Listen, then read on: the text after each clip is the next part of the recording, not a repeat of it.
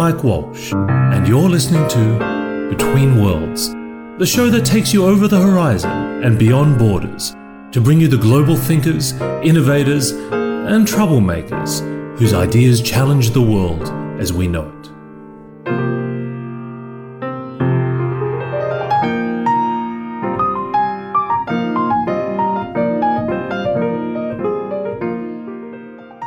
I'm hanging out today with Sage Brennan, who's the CEO and founder of China Luxury Advisors.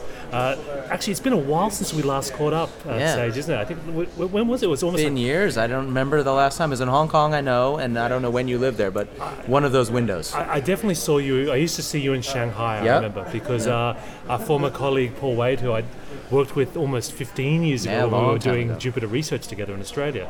And he was your business partner, right? That's right. We worked together for a few years in Shanghai, and I was there for about 7 years or 6 or 7 years in Shanghai, and since have been back in the U.S. I've been back here now for 5 years or so. And of course, we're here in Palos Verdes, in Terraneo, which is about as far from Shanghai as I can possibly imagine. I'm sure if you stared out across the Pacific, we might see it in the far distance. But it actually reminds me of being in Australia in some weird. It is, yeah. It's a weird little alternate universe here, even in Southern California. Did you say your kids said it's like being at the end of California? They always call it the end of California. Yeah. When are we going to the end of California? Which is a funny concept because it is sort of out there, right? It's the next step is Catalina Island, which is 30 miles offshore. But it's a beautiful place. It's fun to take a break out here and get away from LA, which is kind of a funny concept. When I checked into LA, one of the things I noticed, I was staying in Beverly Hills, was the entire hotel was actually full of well-heeled, although I would say quite loud, Chinese mainland tourists. And now I understand that this is probably largely your doing. We may have something to do with that. Yeah, we've worked with a lot of tourism folks here in LA, which is really ground zero for tourism worldwide almost from China. Seeing growth here. I think last year there was over 800,000 visits from China. Wow. 1.1 billion in spending, I think, just from tourism alone. Massive investment here in LA from China, obviously, whether that's in things like real estate and hotels, which that hotel that you're in might be owned by Chinese now. There's a lot of them in Shanghai, in Los Angeles, and all the new developments really are somehow funded, by China or Chinese companies. The Wanda Group is now building a big new hotel, and a lot of really exciting new development here. And pretty much most of that is now from Chinese money or Chinese influence. So. Do these Chinese consumers that are coming to the States, do they have some unifying characteristics, or are we seeing quite a wide range from across the spectrum now? Well, I think the short answer is it's still a pretty slim segment, right? We're talking fairly affluent folks. Only somewhere between 5 and 8% of Chinese even have passports, right? And most of those are used to go to Thailand or to go to Hong Kong, right? Or somewhere close by like Korea for shopping trips, that kind of thing. So this is still the first wave. It's still a tiny little tip of a very, very big iceberg, right? In terms of visitation. And then in terms of spending, we're seeing definitely, on average, it's something like 10 times what Japanese spend here in the U.S., which is dramatic based on, Japanese already being the highest spenders here in Los Angeles. We have a lot of visitors from Australia, for example, here. I think that's the second largest now, because Chinese just overtook it, right? But China visitors are going to overtake Mexican visitors in Los Angeles in the next year or two, which is just astounding, right? Because Mexico is just a few miles away, right? So we're seeing a huge influx, and my sort of role in the sort of immediate past and future has been really trying to help people get ready for that. Right. Whether they're seeing it or not, whether it's really a clear and present danger or something that they're looking to optimize for in the future. How well prepared do you think American brands, retailers, destinations are for this influx, which is already happening? Yeah, and it's funny because I am sort of an unofficial, I guess, like stalker of Chinese tourists, right? And it's what I do. It might be awkward, but I do. I follow people around just because I'm curious. And it's in everyone's interest that I figure out what the heck's going on with this, right? So I'll follow people down the street in Rodeo Drive like I did today, or through New York City on Fifth Avenue. But then also we're getting barbecue in a little place which I can't remember the name of now in St. Louis, Missouri, last week. and a group of 3 Chinese folks came up right behind me in line, and they were all in Dianping, getting their translation of this little barbecue place, and getting a live translation of their menu, and ordering from Dianping, not ordering through the website, but actually using that to order with the clerk at the counter. And how had they discovered this? How had they discovered this barbecue restaurant? Through Dianping, right? Right. This is where people are going, and that's my point. Is it's kind of like how prepared are people in the U.S. isn't the question. It's like, doesn't even matter sometimes, right? There's these little businesses all over the U.S., whether that's a big shopping center operator that owns it, or just a tiny little retailer mom and pop shop. And they're seeing visitation, right? And they may not even know it. So it's actually on the affluent mainlander tour without them even realizing. They have no idea, and there's a whole conversation going on around a given brand or an experience or a city or an attraction like a Disneyland or whatever that they don't even know about. And so I was joking with WeChat is so interesting, in particular WeChat being the 700 million people on this thing. It's massive, all Chinese, basically, right? So it's ubiquitous in China, especially among the more affluent folks who are here. And 100% of those people are on WeChat while walking through a location, no matter where that is in the US. They're just on it all day. It's like, 24 hours a day, they're on WeChat. The only element of that conversation that's not there is the brand itself. And so we're trying to help with that to the extent it's necessary. Sometimes, to my point is, sometimes it just not even matter whether someone's ready or not, because there's just so much interest in seeing new things. We were in Page, Arizona last week, which is where Antelope Canyon is. It's the Big Glen Canyon Dam, and Antelope Canyon is this beautiful cavern down under the surface, which is invisible basically. You go down on the surface and you look up, and it's this beautiful National Geographic cover shots, right? Just everywhere you look. And almost the entire tour from 11 a.m. to 12 p.m. was Chinese. And it was like thousands of people in this little town. We were in the La Quinta Inn in Page, Arizona. It's packed with Chinese visitors. When you were stalking Chinese tourists in Rodeo Drive, what was your sense of what America looks like through their eyes? It's really interesting. And where's sort of the cultural slippages between, what brands intend to say and how they're actually processed, how they actually are landing, so to speak. Yeah. I know it's a huge question. I have a research background, and we've been studying. That's kind of how I got into this advisory business, was through just trying to find answers to some of those questions. So we do tons of surveys, and we talk to people all the time. And I think it is really interesting how you see differences in brand presentation, somewhat based on what the presentation is in China, in mainland China. All right? So if you have a luxury brand, and the famous one that people talk about is Coach, for example, right? Which is sort of an affordable luxury brand, if you will, in the U.S., or always has been.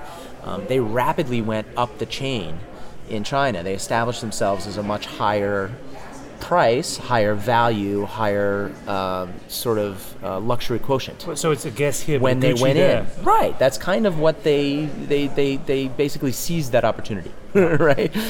So then, when you see customers in Madison Avenue shop, it is very much merchandised, if you will. The visual merchandising, it looks like the Chinese stores, right? Whereas if you go to a Coach in Detroit, Michigan, it won't look that way. So there's a case where a brand is really kind of slicing and dicing segments, and not only changing the brand to fit China, but then bringing some of that back to the U.S. Right? Which is fascinating. And so when I'm stalking people, those kind of models are in the back of my mind, trying to figure out how a Chinese consumer, if this is their first trip or their second trip or their third trip or their 20th trip, how are those perceptions changing as they go through that process, and how can we help them learn more before they get here and while they're here. Again, during the process of shopping, they're on WeChat, for example, so they should be getting information while they're doing that. That helps with those brand presentations. I definitely want to talk more about WeChat, but I would like to stay a little bit on this kind of cultural differences. What are some of the other cultural differences you've observed in your research looking at this consumer segment? Yeah, there's so much. That's one thing that's like where to start. I think a lot of the brand exposure, for example, on the cultural side is fairly limited in China still. When you are seeing luxury brands, for example, and we call ourselves China Luxury Advisors, and it's a little bit tongue-in-cheek, Right, because it's important to reach out and help luxury brands understand the consumer as they're going through this journey. But then it's also a huge wide variety of things that Chinese consumers are really interested in. They're not just walking wallets, right? So we work with the Getty Center here in Los Angeles, which is hosting this summer. They're putting on a really interesting model of the Dunhuang Cave complex out in Western China. And watching folks go through that exhibition has been interesting because they're not seeing that in China so much, right? And then they're coming to an American museum To learn about China. to learn about this really niche little element of Chinese culture that's so important for their history and they've heard about, but they've probably never been there, right? And that's kind of fascinating to see that change in perception. And again, that's not even brand or anything like that. That's just this like huge going mix. to a Civil War, American Civil War exhibition in in a tier 3 city. Exactly. Or in But you just in can't Chongqing, right? But you couldn't imagine an American tourist doing that. You would never imagine that, and nor would it ever make sense to ever construct something like that. Whereas Unless for it was Chinese, a parody. exactly. Or some of the crazy what are they like amusement parks that you get in China, right? Like the wild. There's some really weird amusement parks in Like China. what? The models of the Egyptian pyramids and things like that you get all over China that are scale models that some guy built over the course of 15 years or something. I always wonder and how they're much, fascinating. I always wonder how much is apocryphal. So you say, because I hear these stories of these residential developments where they've reconstructed an entire German town. Like Thames Town in Shanghai. Yeah. These things actually exist. It exists. Well, part of that is just the branding of those places. They lack a natural way to brand these things. Right. There's no basis for that. As if you would only do something like Xintiandi with the old style architecture and things like that, it only goes so far. You can only do that so many times before they have to bring in something else that's a little bit more attractive and interesting. And so they go to the rest of the world, but right? I'm amazed sometimes at the dedication with which they do this. It's amazing. I remember reading a story about I think it was some European village, and they'd turned up one day and they were measuring everything, and then they actually reconstructed it down to the last brick. And the town wanted to sue for copyright infringement because it effectively created a simulacra of the entire village. There's a town in Germany where I think where Marx is from. I believe his original birthplace, I think, or something. Oh, right. And it's a huge tourism destination for Chinese.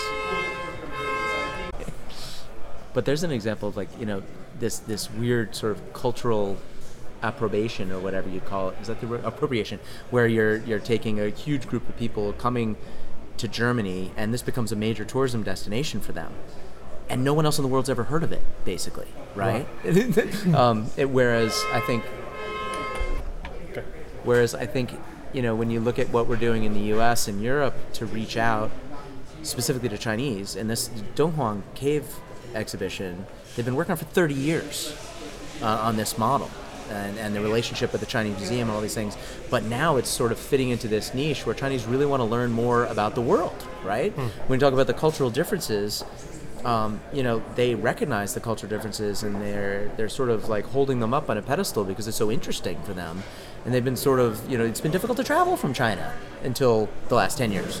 So it's this whole new opening. It's really exciting era. That's one of the reasons why I don't feel like I'm just a slave to the retailers and the boring commercialism crap, because it's actually really interesting what we're doing. We're watching people get out for the first time. 70,000 new 70,000 people in China take their first international trip every day. It's unbelievable, right? That is.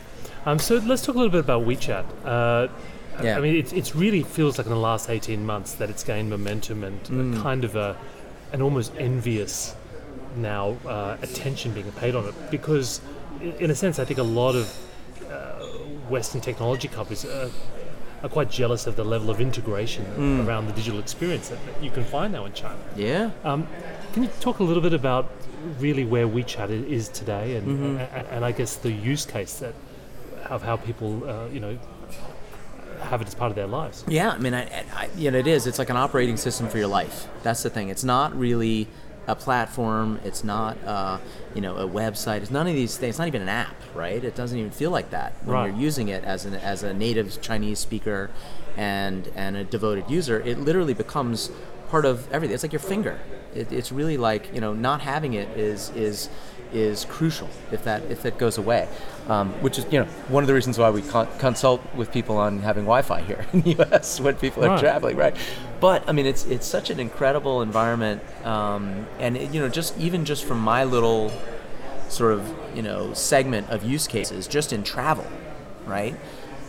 You see this incredible diversity of content on the China side, and almost zero outside of China in terms of content that's available natively through WeChat, right? Official accounts outside of China is some tiny, tiny number. Official accounts in China is like 200 million or something crazy like that now. So, right? so in terms of the travel experience, how would someone use WeChat as part of the researching and actually the booking and the traveling experience? Yeah, well, it is, again, your operating system for your life. So when you're making plans to travel to the US, to Europe, or wherever you're going, Australia, you're constructing that whole arc of what the trip's going to look like on WeChat with your friends while you're on the subway, going to school, going to work. You're having these conversations over the course of a period of time, and you're bringing in resources from other platforms directly through WeChat, whether that's Dianping or travel agencies or... you're searching for information, or everything you're clipping? happens within WeChat. Everything in your life, you have to understand, happens within WeChat. You're rarely going out to Chrome or Safari on your phone. You're doing everything right through WeChat, and you're looking for influencers who might be doing a trip to Los Angeles, right? Famous people or whoever, people you respect, right? Or friends of yours who have gone recently, or friends who are students in Los Angeles or New York or Sydney or wherever they are. In the way someone would follow an Instagram, an Instagram follower. Except it's interactive. All that's getting integrated directly into your conversation while you're planning a trip with your parents, with your friend, with your schoolmates, whatever it is, or a business trip. Then you're looking for, where do I go for 2 days outside of Los Angeles? Right? That becomes this whole universe of discussion. It's all happening within WeChat. All of it. How do you save? What's the process of saving that information? Is it through liking, or what's the mechanism? Well, it's sharing ultimately, so you can share, like, for example, I was in Antelope Canyon, I was in Page, Arizona, those kinds of places.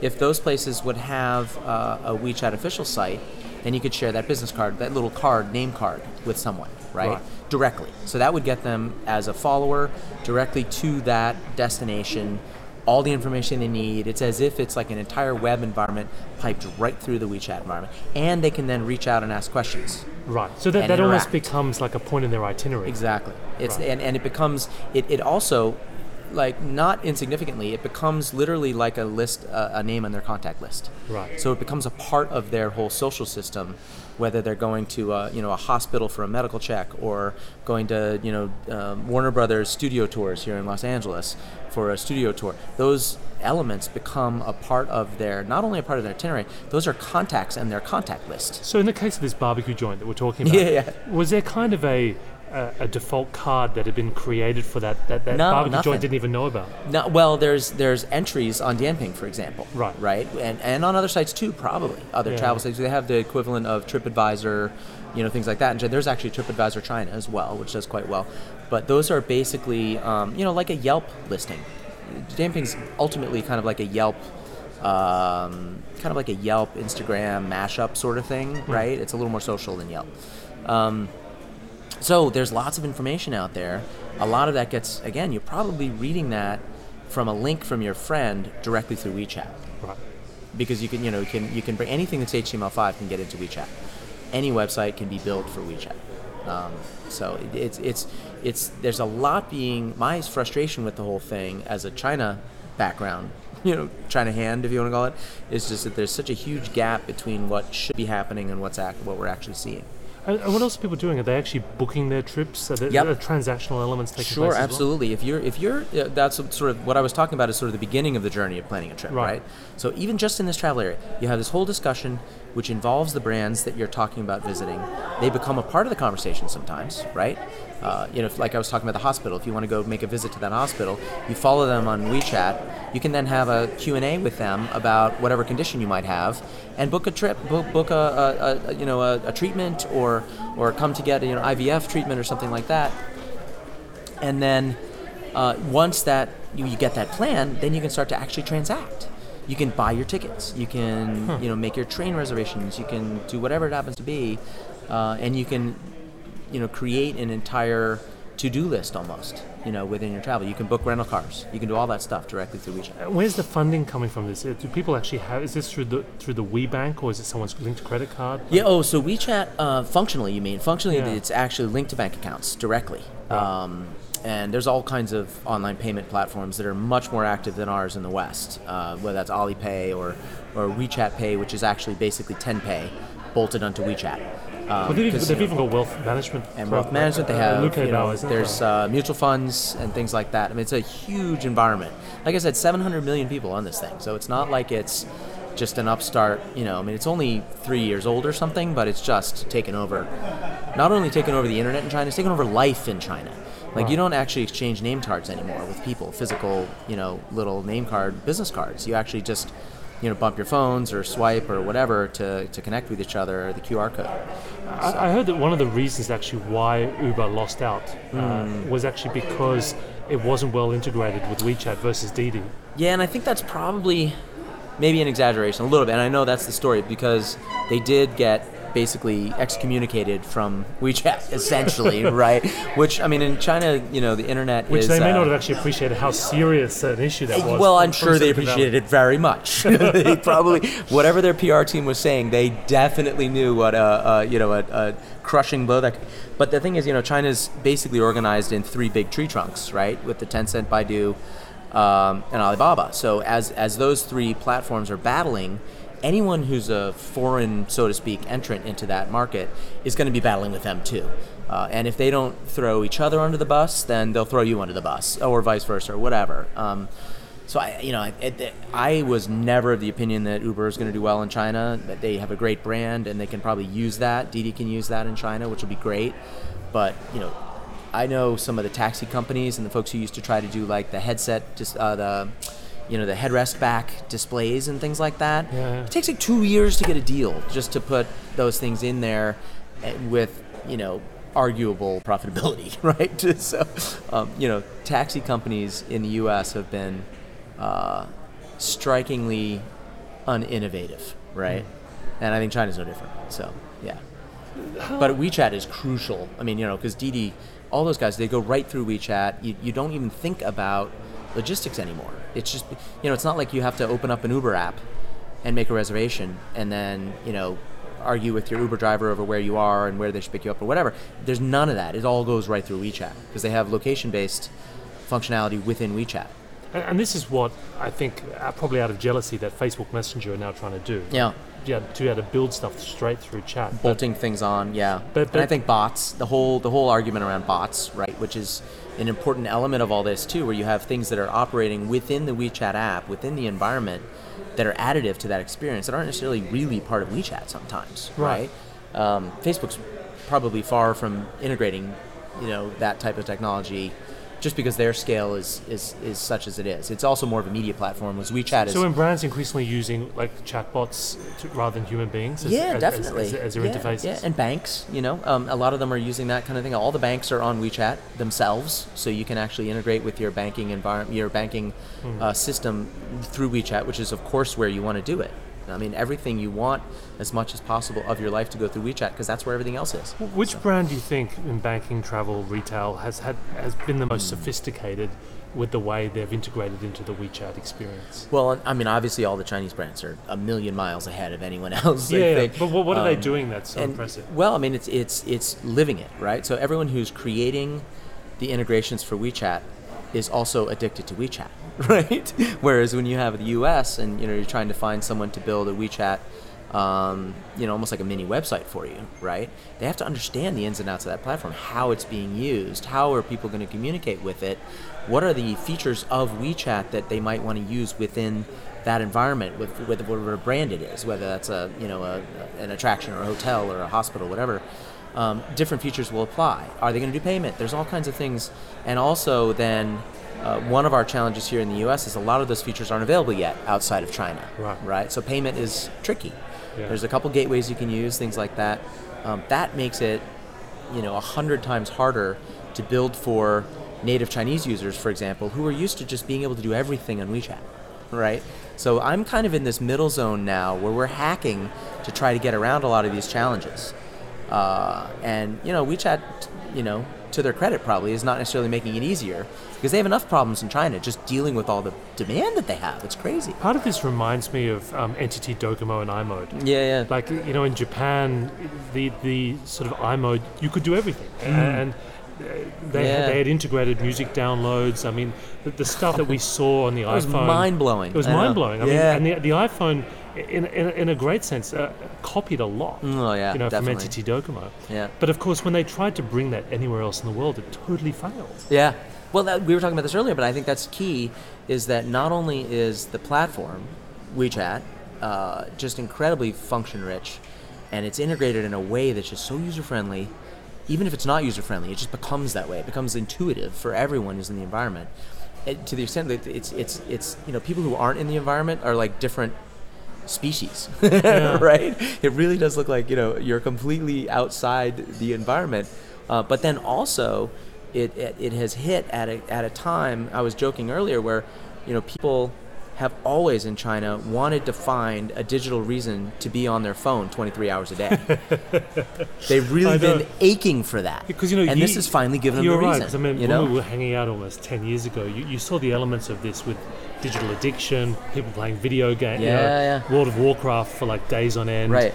So there was kind of early signs that the digital life in China was going to be different to the rest of the world. Mm-hmm. Right. QQ, of course. I mean, it reflects the culture partly, I think. I mean, where does it come from, though? Not necessarily. Do you think it's that they had their early experience of the digital world took place in the context of no television? That's true. There was no competition for digital. There was no competition for media, right? Right. There weren't any billboards in China, right? Yeah, so it's kind of... That's a good point. I mean, we've seen the Chinese consumer has been undersubscribed from a branding perspective since the beginning, right? Yeah. If you look at the number of ads that they've seen in a given day, it's always been like a tenth of what the average global user was, right? Just ads in general. If people, they were doing some test campaigns on WeChat for brands, and the people that didn't get the ad actually complained and were demanding to get the ad. Right. So yes, that's totally true. Well, and people feel like they're left out because it's not just about. There's one thing that's difficult to explain to brands. It's not just about brands. Brands are part of their life, right? Yeah. Or experiences, and the concept of traveling to to Hong Kong or to the U.S. or to Europe or to Paris becomes a part of their life, and not just an excursion, not just an opportunity, not even just a great bonding experience with the parents. It's really like a very important part of everything that's going on, and to a huge extent, WeChat's driving all of that. So all the value that people are getting out of travel is expressed through WeChat.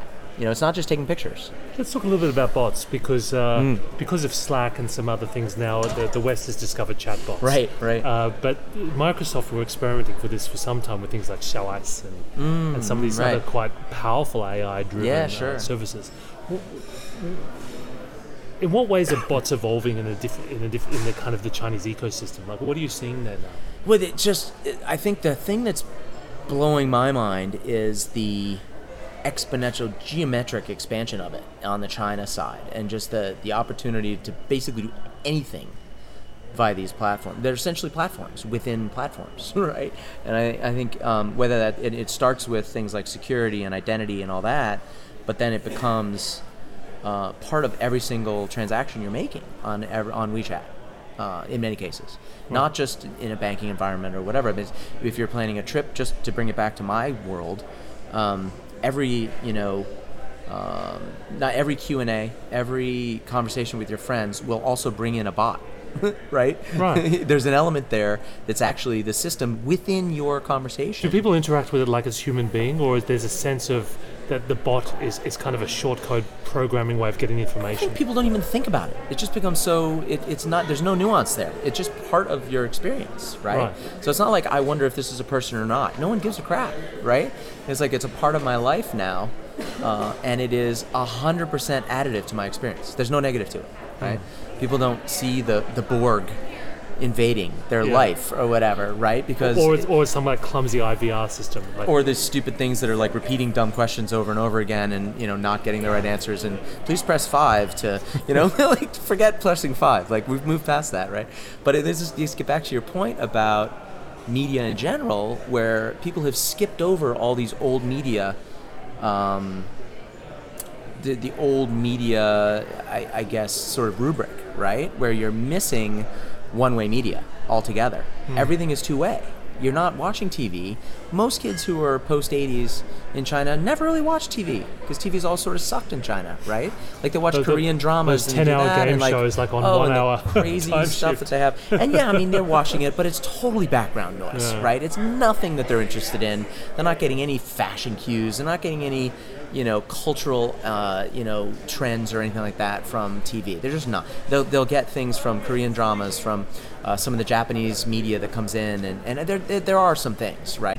But they have moved so far past that so quickly that the idea that they're going to be, there's going to be any aversion to bots in their life, it just doesn't make any sense, right? Because they've completely conquered any of that.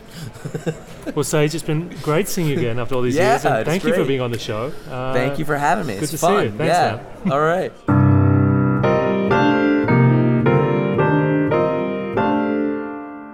You've been listening to Between Worlds. For more episodes and information on how to subscribe to our podcast, please visit www.mike-walsh.com/betweenworlds.